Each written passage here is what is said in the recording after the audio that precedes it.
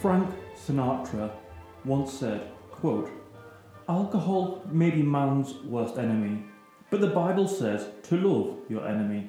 Close quotes. Whilst in Homer's The Odyssey it says, quote, "It is the wine that leads me on, the wild wine, that sets the wisest man to sing at the top of his lungs. Laugh like a fool, it drives the man to dancing. It even tempts him to blurt out stories better never told." Close quotes. Alcohol may be one of those things that almost every writer, statesman, and public intellectual has a great quote about. Alcohol is a universal product, and to illustrate this, the very name itself is an Arabic one. Whilst brewing alcohol is as ancient as civilization itself, distillation was predominantly an Arabic invention. Distilled alcohol was used by the Arabs for antiseptic, eyeliner, and for cosmetic reasons. Alcohol was formed from the transition of the natural mineral stibnite to form antimony disulfuride. The Arabs considered alcohol to be the essence of spirit of this mineral. The Arabs called this mineral kahol, and Western translators added the Arab definitive article, the Arab equivalent to the, which is al, as in Al-Qaeda or Al Jazeera, which makes the word alcohol. In the 18th century, the term was used, such as the alcohol of wine, to talk about the ethanol. You know, the bit that actually gets you drunk. Humans have evolved to be around alcohol. Drunk animals behave almost exactly the same way as humans do. This varies from stumbling around, aggressive fighting, as humans do. However, animals don't seem to consume alcohol for pleasure as we do. Most of these observations of intoxicated animals have taken place when alcohol was forcibly given to animals by humans. And it's a good job animals haven't got a taste for alcohol. When 150 Indian elephants broke into a distillery in 1985, they got drunk and ripped apart the concrete building, resulting in 5 people dying. Humans have evolved to drink. The drunken monkey hypothesis supposed that Homo sapiens developed a preference for fermenting fruit as a dominant food source, therefore humans managed to develop a specific enzyme about 10 million years ago that allowed us to process sugar and therefore alcohol far better than the rest of our nearest cousins. A feedback system was therefore in effect. We ate fermenting sugar to give us calories and a little alcoholic taste. The alcoholic taste also makes you hungrier, giving scientific reasoning behind the 2 a.m. trip to the kebab shop. Prehistory is prehistory because we can't be sure. But about 10,000 BC in modern-day Turkey, before agriculture, the oldest known building is located there. But there is no evidence of anybody actually living there. It has no roofs or walls. There are, however, huge stone tubs holding about 40 gallons containing traces of oxalate, which is formed when barley and water are mixed. Effectively, beer. It would appear that the building, known as Göbekli Tepe, was a meeting place, and most archaeologists are fairly certain it was beer remnants found in those tubs, leading to the great theory that humans settled down not to farm, but because we wanted to make beer. It also means that perhaps the oldest building known to mankind was actually a pub. But for whatever reasons, it was about 9000 BC when we can say agriculture was invented. Agriculture led to 2 relevant things for us. The first is definitive archaeological evidence for alcohol, and secondly, the growth of civilization. Alcohol is found 7000 BC in China, 6000 BC in Georgia, 3150 BC in Egypt, 3000 BC in Babylon, 2000 BC in Mexico, and 1500 BC in Sudan. With civilization came writing. With writing comes records, and with records comes the end of prehistory and the start of history. As you may know, the earliest written records are mostly of tax and accountancy. These records shows there was no money but IOUs and bartering. The currency was barley, gold and beer. This system first developed in Mesopotamia, modern-day Iraq, who even gave the world Ninkansi, the god of beer. We don't know how beer was made by the Mesopotamians, but it probably hasn't changed much in the last 10,000 years.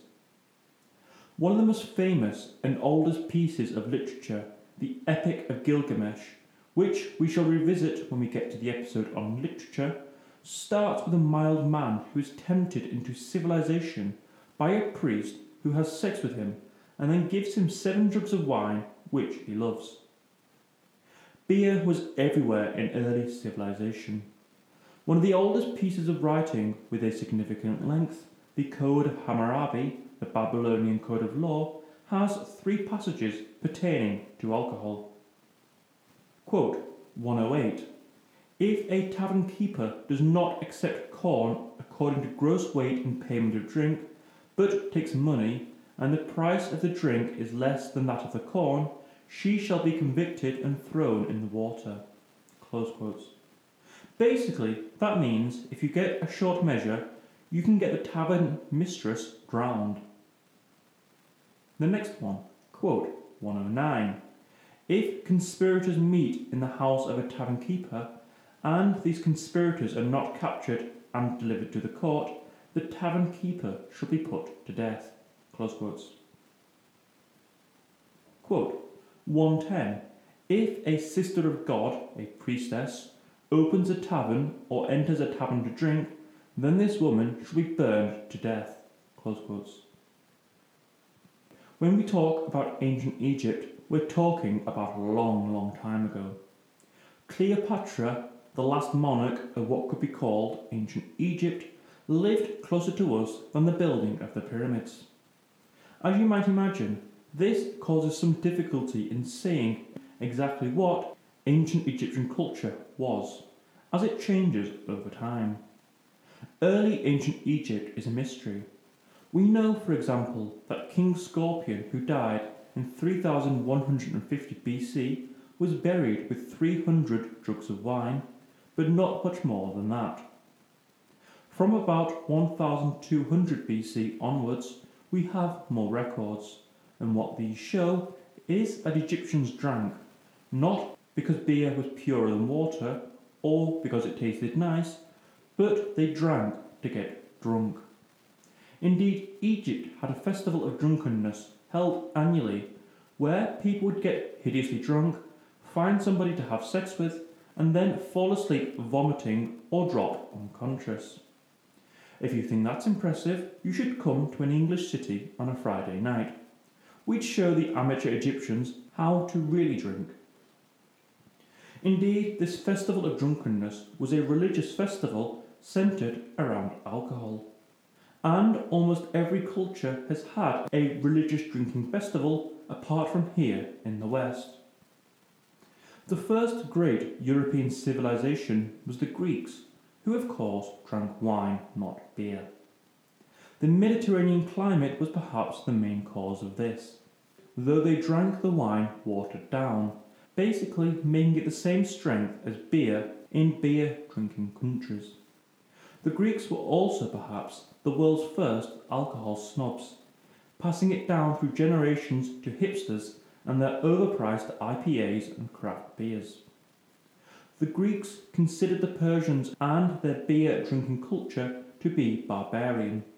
To the Greeks, the Thracians and their undiluted wine was barbaric, though of course the Greeks drank, according to themselves, just right.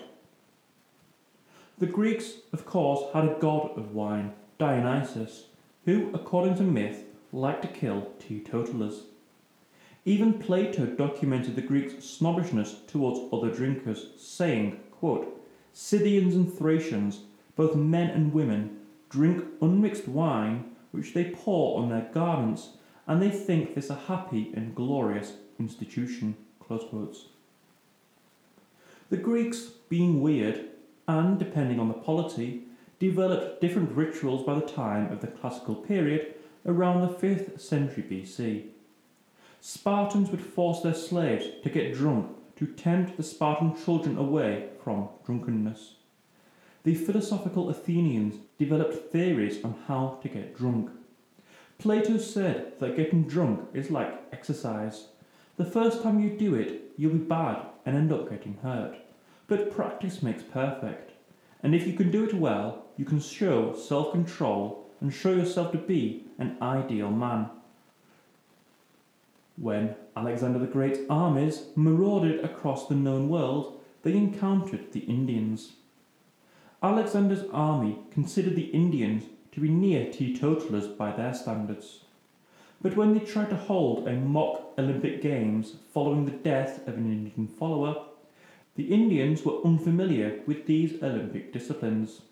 Therefore the Games would be a drinking contest. Preceding Freshers' Week and sports societies by 2,300 years, the results were disastrous, with 35 dying at once in this drinking contest and 6 more in their tents. The winner drank around 4 chos of unmixed wine, which today would mean around 16 bottles of wine. There is a Chinese myth that goes that wine was invented in 2700 BC by Yai Dai, who presented his invention to the Chinese Emperor Yu. Yu drank it and liked it, but thinking it would cause disaster to society, he banned it. This is like most early Chinese myths, and completely untrue. Mainly because we have already found wine in China in 7000 BC. Though, as Hermione Granger once said, legends always have a basis in fact. And Chinese attitudes to booze were basically the same reasoning as Yu's excuse. In that, alcohol is wonderful, but it probably shouldn't be widespread.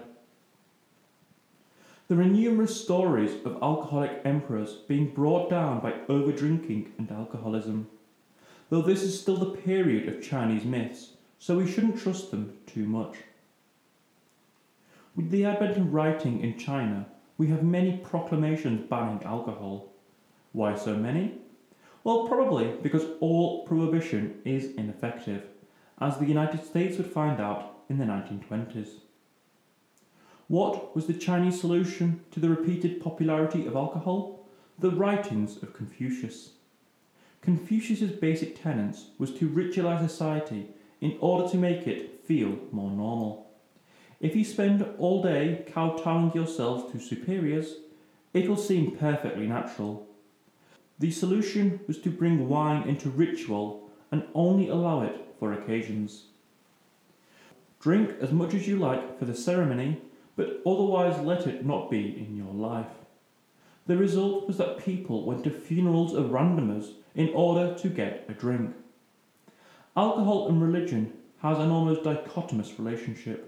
We think of the austere nature of religion and think it can't be sanctioning a load of pissheads. Yet alcohol is central to many biblical stories. The first thing Noah does after the flood is plant a vineyard, while Lot and his 2 daughters are living in worry that they'll never find a nice husband, and so they get their father, pass out drunk, and have sex with him. In the Old Testament, there are 200 references to wine, and almost none are negative. In the New Testament, wine is still central. Perhaps the most famous of Jesus' miracles is the miracle at Cana, which Christopher Hitchens describes as the only worthwhile miracle. In it, Jesus turns water into about 120 gallons of wine at a wedding, while Jesus himself was known as something of a drunk. In Matthew chapter 11, Jesus proclaims, quote, "For John came neither eating nor drinking, and they said, 'He has a demon.' The Son of Man came eating and drinking, and they said, 'Here is a glutton and a drunkard, a friend of tax collectors and sinners.' But wisdom is proved right by her deeds." Close quotes. Then we get to the Last Supper, which is of course based around drinking wine, which ritualized in Christianity the idea of wine drinking. Now to Rome, and early Roman history was quite a dull place. They were great at building aqueducts to get water around, but there was very little wine, as you might expect for such a militaristic culture. Numerous ordinances were put in place to stop drinking. However, by the time of empire, money and wealth poured into Rome, and decadence was the next result. A drinking culture appeared in Rome very quickly. Romans would sit in a sweat room of a bathhouse to dehydrate themselves so they could drink even more. In the early Middle Ages, where we see the legacy of the Roman Empire, the wine Rome produced spread far beyond where its frontiers ever went. It went into Germany, and Roman-made goblets were found in the burial grounds of a Germanic leader's tomb.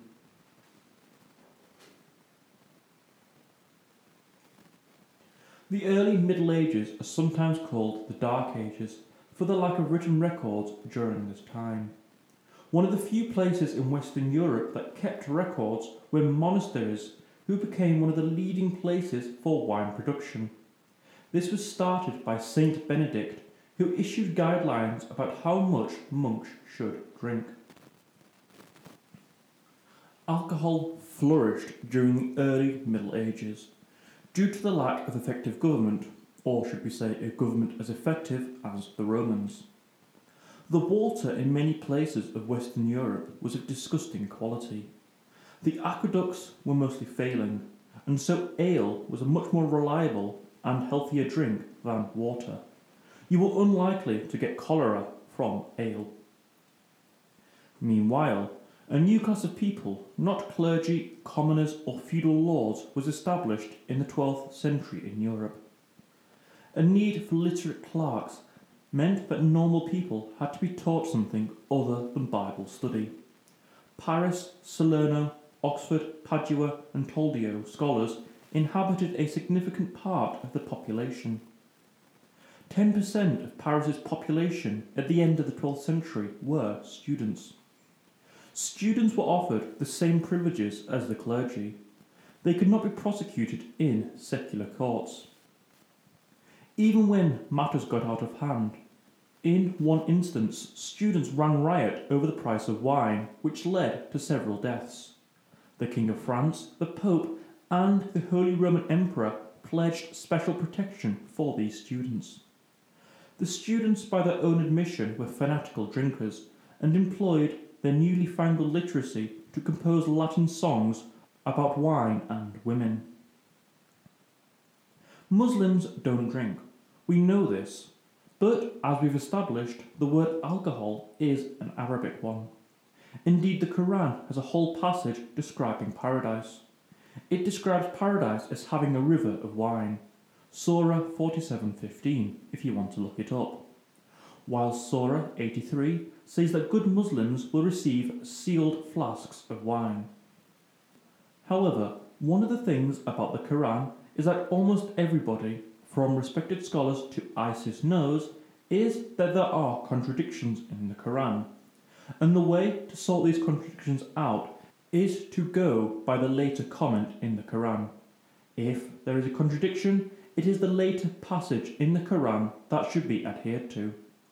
For example, the oft-quoted quote, "There shall be no compulsion in religion," close quotes, which is trotted out after any suicide bombing or other heinous acts, is contradicted by later verses which promotes the idea of religious violence.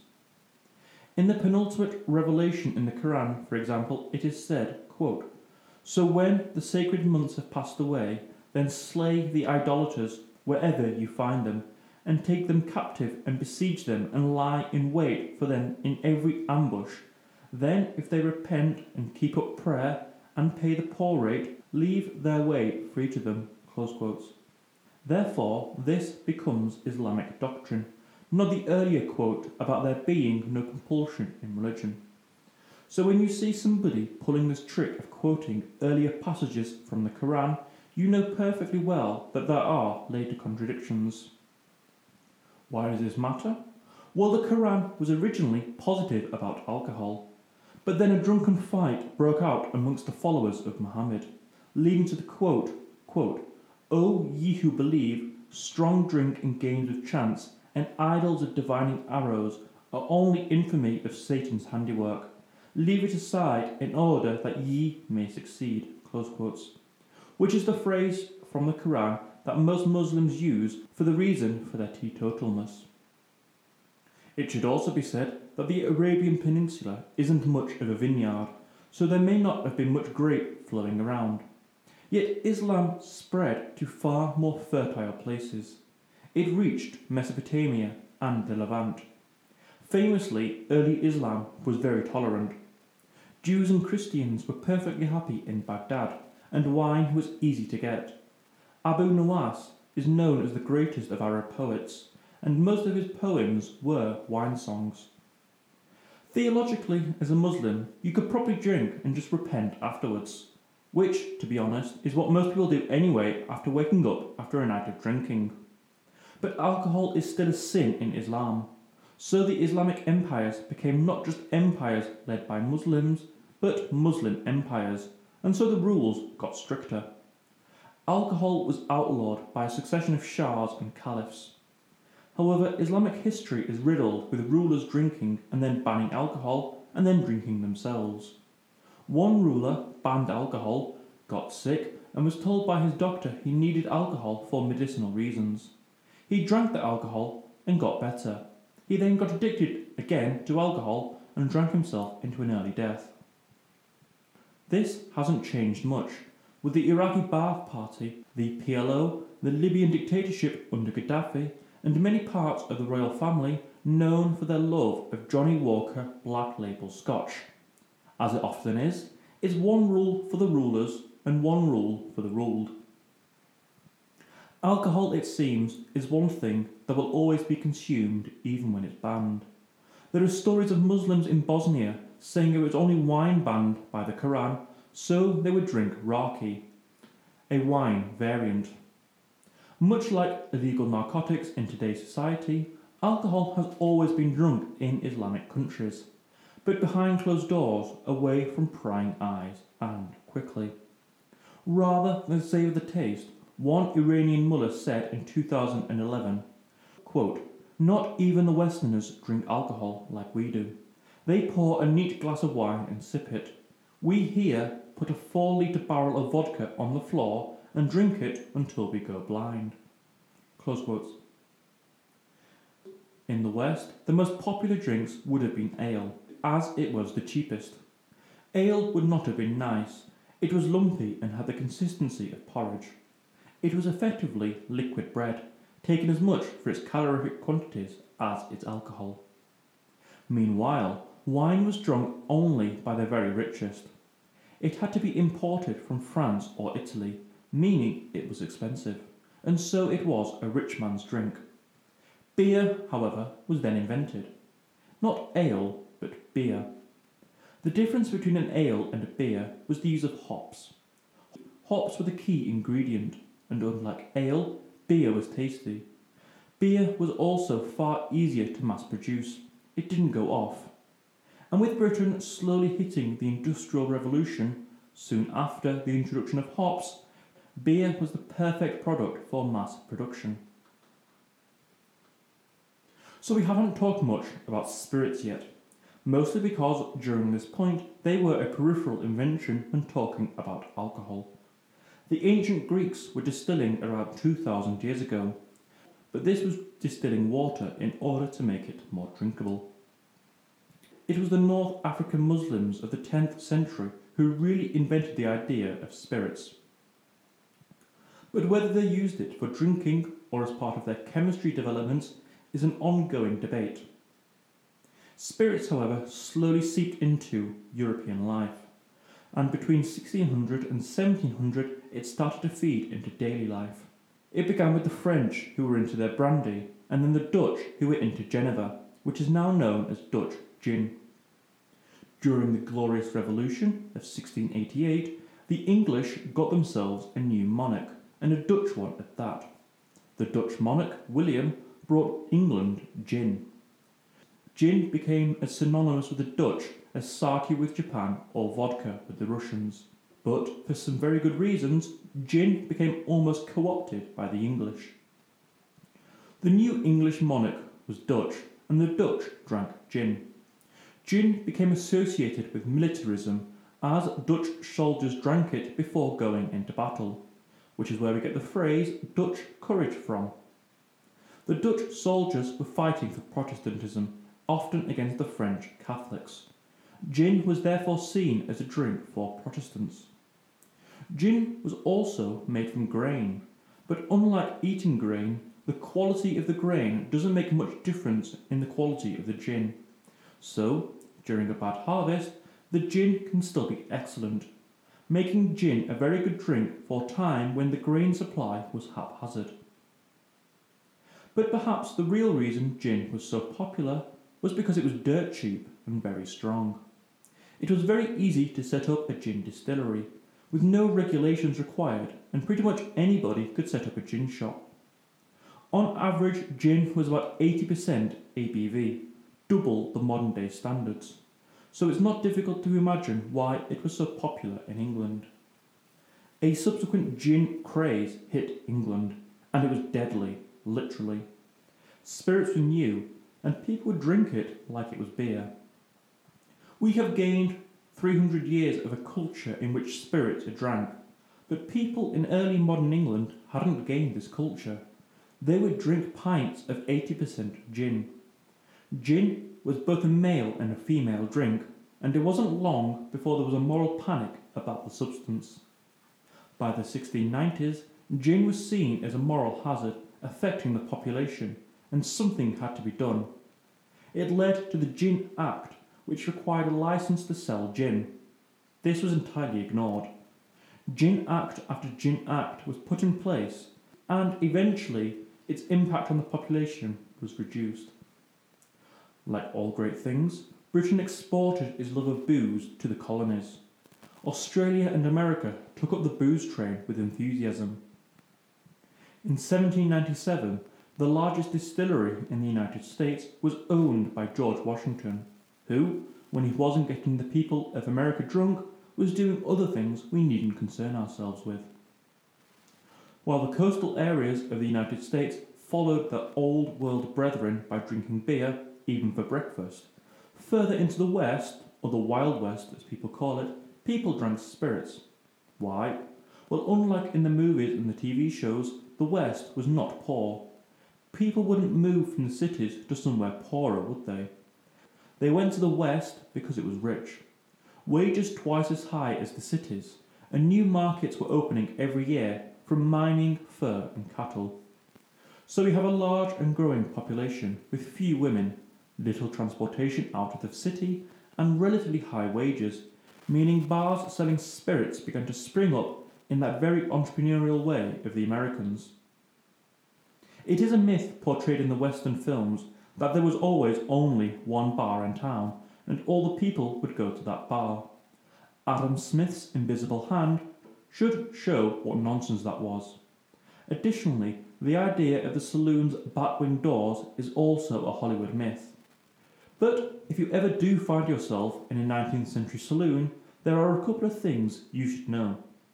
You only buy whiskey and beer, and even beer is a bit suspicious. And you should also buy a whiskey for the person standing next to you. This seems like a rule in most salons, and also, if you don't accept the drink given to you, you'll most likely get beaten up. The other thing worth knowing is, and this is something Hollywood got right, is you should never ask how much a drink is. You simply throw the money on the table and don't get any change. I suppose it's a status symbol to the other patrons based on how much you pay for your drink. Well, who would you find in one of these saloons? White men. Black men might have been allowed in, but Native Americans and the Chinese were banned. They were the backbones of the towns, but were hated. The chances of death in a saloon were slim. People obviously got shot, but nowhere near as much as in the movies. But then again, if a film was just a real-life depiction of a 19th century saloon, there wouldn't be much of a story in that. If one country is to have a drink that embodies the entire people, it is the Russians and vodka. So important to Russia is vodka that it can be plausibly stated that it caused the Russian Revolution of 1917. In 1914, two things happened. The First World War started, and Russia banned vodka. You would have thought that stopping soldiers getting pissed was a good idea when entering a war, but not at the cost of a third of the state's revenue. Of course, it was only really a ban on the poor drinking vodka. The rich could get it with ease. Leading to the other theory that these were the only 3 years that the Russian peasant was sober enough to work out just how screwed their country was. Russia was founded on booze. In 987 AD, Vladimir the Great, the ruler of Rus', was deciding what religion to pick for his subjects. After dismissing Judaism because they had no homeland, clearly they had been abandoned by God, he became attracted to Islam. But after learning there was no drinking in Islam, he claimed that drinking is the pleasure of all Russians, and so opted for Eastern Christianity. Drinking is central to Russian history. Ivan the Terrible would force alcohol on people. If they didn't drink at all, he was known to execute you. He would also get a servant to write down everything you said while drunk, and the day after you would face whatever punishments you deserved for whatever you'd said. Though compared to some of the hangovers I've had, that sounds like a small mercy. Stalin was well versed in using alcohol as a political tool. He would force the major leaders of the Communist Party to dinner and force alcohol on them. They would get drunk and turn on each other, further increasing Stalin's ability to divide and rule. As Stalin sat at the top of the table drinking vodka, though most people suspected he was actually drinking water. Churchill and Stalin bonded over drinking during the Second World War, leading to the possibility that it helped the Western Alliance. During a period of August 1942, Churchill visited Stalin, and the two had a late-night piss-up discussing the war. The Russians could obviously drink, but so, of course, could Churchill. Andrew Roberts' biography of Churchill states, quote, "There were several late-night eating and drinking sessions that went on till 3 a.m. This was another trial for which Churchill had a lifetime preparation, though it tested the constitutions of several of his entourage." Close quotes. At the end of the Soviet Union, Gorbachev again tried to introduce a temperance movement in 1985. His regime collapsed 6 years later. The only 2 times Russian leaders have tried to curb Russian drinking, it ended a short while later in the collapse of the regime. Putin, you have been warned. The most famous time temperance has been tried was 1920s America. With women having gained the right to vote, prohibition was the first real major effect. Women were the main backers of the temperance movement, but prohibition was not really aimed at alcohol per se, it was aimed against the saloon. The American saloon was a place for men. The legend is that men would get paid, go to the saloon and spend all their money, and then go home and beat their wives blue. Maybe it's true, or maybe there's some element of truth, but all we know is that an amendment to the Constitution was passed in 1920 banning alcohol, though many states had actually laws passed already in previous decades. Part of the problem of the temperance movement was the Volstead Act. It's all very well to pass a bill, but how do you do it to ensure it's enforced? How do you do it to ensure there are no loopholes? One way is common law. Murder is very well understood. You kill somebody, and if you meant to do it, you're going to go to jail. despite the fact that murder has never really been statutorily defined. The prohibition of narcotics in the modern day is a complete mess when it comes to public policy. It's illegal to appease the conservative right, not because it makes any sense or because it really makes drugs any more difficult to get. The Volstead Act, the law that enforced the 18th Amendment, bound alcohol prohibition to failure. Medical patients and religious communities were allowed to drink. Indeed, in 1931, Churchill, quote-unquote, recovering from a traffic accident, was given special dispensation by his doctor on a speaking tour of America to drink as much alcohol as he liked. Distillation of alcohol for industrial purposes was exempt, while pre-prohibition stocks of alcohol were also legal, and if you happened to stumble on any other alcohol, it was legal to drink. Leading author Ian Gately to state America was damp rather than dry. It made the Volstead Act one of the worst pieces of public policy in history. One of the main themes of this podcast is the law of unintended consequences. And the two things I think of when I think about the United States in the 1920s are Prohibition and the Model T Ford. If Prohibition had come about 15 years earlier, it might have worked. But with the developments in automobiles for everybody, it made bootlegging so much more easy. Obviously, with such a poor piece of legislation, smugglers or bootleggers would come into fashion. The smuggler William S. McCoy was an ex-seaman and yacht builder, and he saw the opportunity like any good businessman would. And so, with a British registered ship, he started to smuggle alcohol into the United States. Not one for watering down his booze, he soon got the reputation for the best alcohol smuggler in the United States. William S. McCoy is where we get the phrase, the real McCoy. Did Prohibition work? Well, read The Great Gatsby and no it didn't. But The Great Gatsby is set in rich Long Island. Prosperity and high population density meant it was easy for mobsters to smuggle alcohol. If you lived in the rural United States, it was a lot harder to drink, and many people did live in rural areas. People say Prohibition was a failure, and perhaps it was. But if its true intention, which I think it can be argued it was to change the drinking culture and eliminate the saloon culture, it can be seen as something of a success. Such was Prohibition's impact that for decades, and perhaps even now, American beer has a reputation for being worse than its European counterparts, as many skills and expertise were lost during the decade of illegality. In 1939, 42% of Americans were teetotal. The legacy can be seen with this today. In England, the pub culture is still central, while many Americans don't go into saloons and spend all their monies nowadays, do they? The post-war decades saw alcohol drinking rise significantly as a proportion of pure alcohol. This is for a few reasons. First is the increased prosperity and disposable income of most people. Second is the more relaxed attitude to alcohol in most places. Third, there was increasingly more advertisement of alcohol allowed and put in place.